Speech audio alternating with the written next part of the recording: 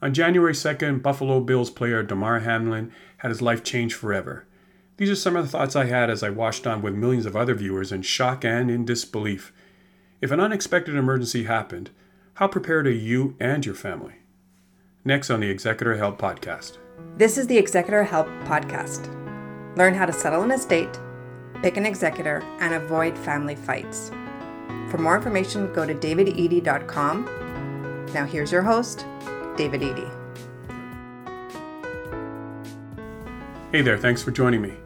On January 2nd, 2023, during a Week 17 Monday Night Football game against the Cincinnati Bengals, Damar Hamlin collapsed on the field at 8:56 p.m. Eastern after tackling wide receiver T. Higgins. He needed immediate emergency medical treatment. He was rushed to a local hospital in critical condition.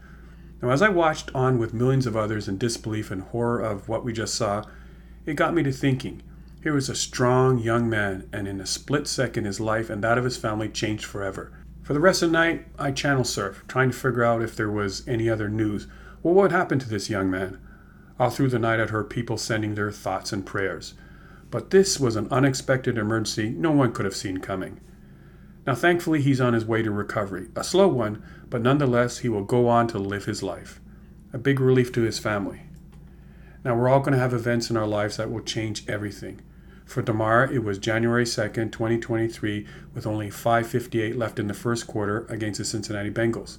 For me, it was when my mom died in 2011, and a year later, my dad was gone too, both to cancer. Now, what happened to Damar Hamlin should make everyone think. These are three things I think you should think about. An event that is going to change lives happens. Have you given any thought what will happen to your family? Will they be left disorganized and in chaos?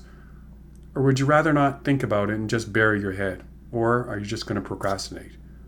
Have you given any thought what kind of legacy you want to leave behind? Right now, will it be a mess?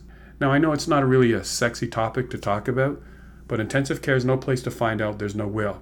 And believe me, I can assure you, you can never have a meaningful conversation with anyone when they're on a ventilator.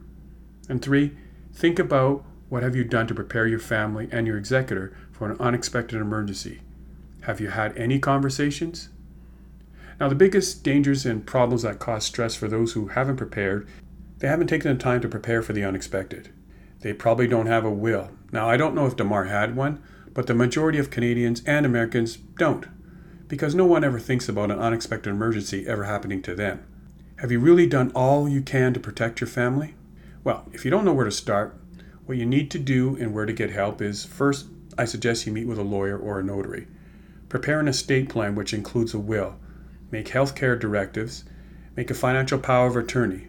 Let your family know where these important documents are kept. Now believe me, how this is going to help you is you can rest easy knowing that you prepared your family in case of an unexpected emergency, if it ever occurs. You know that you've had the conversations that you need to have with your executor, and everyone knows what your wishes are. Now I'm glad to know that Damar Hamlin is on the road to recovery. But what happened to him should be another example of why you need to prepare for the unexpected emergency that will change lives forever. Thanks for joining me. Thanks for listening. If you enjoyed this episode and you'd like to support the podcast, please share it with others, post about it on social media, or by leaving a 5-star rating and review on Apple Podcasts. To catch up with all the latest from me, go to davidedie.com. There you can follow me on Twitter, LinkedIn, and Facebook. Thanks again, and I'll talk to you next time.